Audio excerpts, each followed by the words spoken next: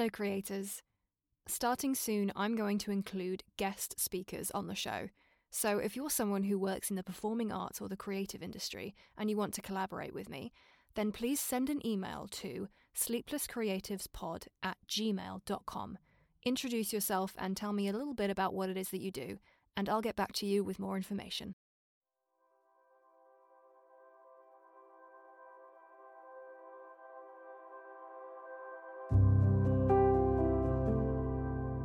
Hello creators, and welcome back. Now hopefully you have listened to our winter poetry episode that I made just last year, and I really enjoyed making this episode, so I've decided to make it into a sort of a series.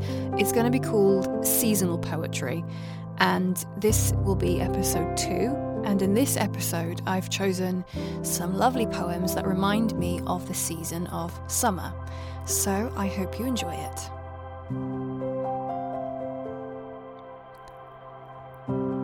So, take a moment to get cozy and comfortable and drift off.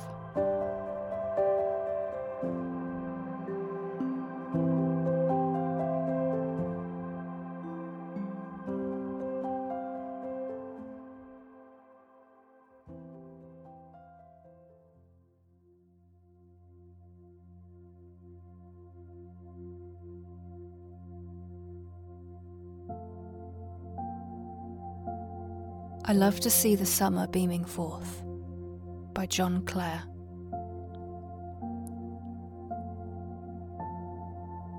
I love to see the summer beaming forth, and white wool-sack clouds sailing to the north. I love to see the wildflowers come again, and mare blobs stain with gold the meadow drain, and water lilies whiten on the floods, where reed clumps rustle like a wind-shook wood, where from her hiding place the moorhen pushes and seeks her flag nest floating in bulrushes.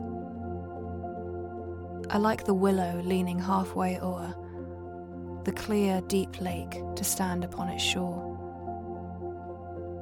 I love the hay grass when the flowerhead swings to summer winds and insects' happy wings that sport about the meadow the bright day and see bright beetles in the clear lake play.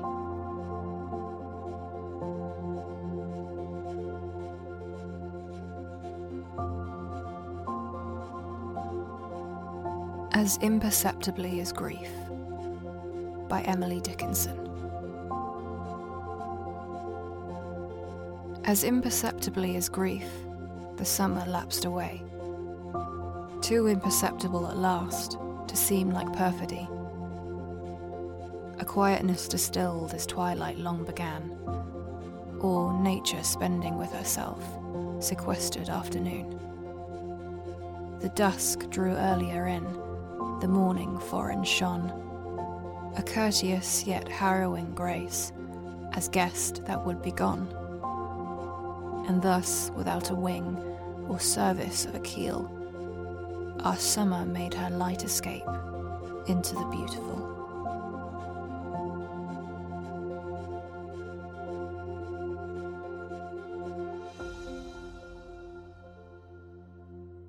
In the Mountains on a Summer Day, by Li Bai.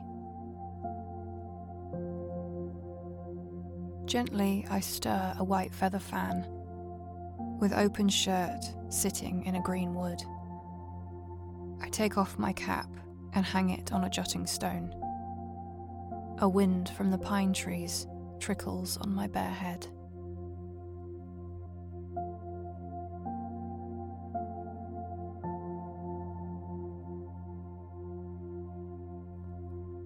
To Natasha, by Alexander Sergeyevich Pushkin.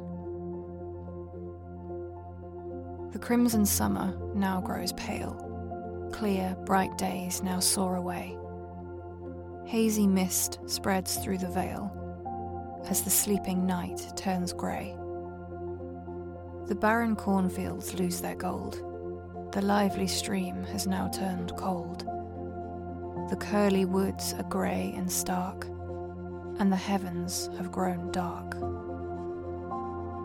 Where are you, my light Natasha? No one's seen you, I lament. Don't you want to share the passion of this moment with a friend? You have not yet met me, by the pond or by our tree.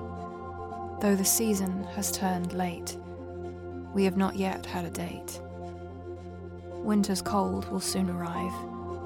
Fields will freeze with frost so bitter.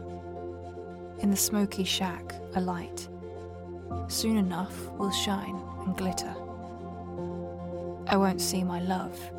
I'll rage like a finch inside a cage. And at home, depressed and dazed, I'll recall Natasha's grace.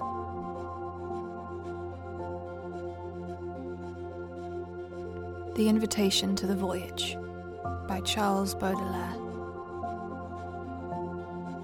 How sweet, my own, could we live alone, over beyond the sea, to love and to die indolently, in the land that's akin to thee, where the suns which rise in the watery skies weave soft spells over my sight, as thy false eyes do when they flicker through their tears with a dim, strange light.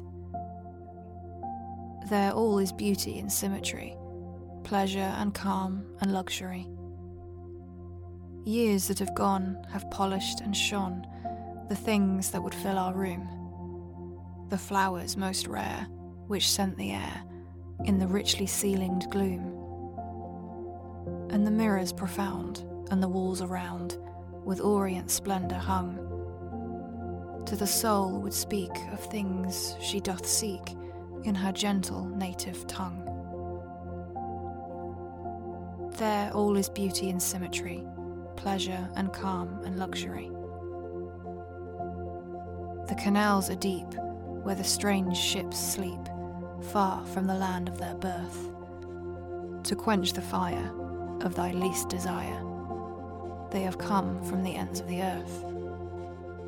The sunsets drown peaceful town and meadow and stagnant stream in bistre and gold, and the world enfold in a warm and luminous dream. There all is beauty and symmetry, pleasure and calm and luxury.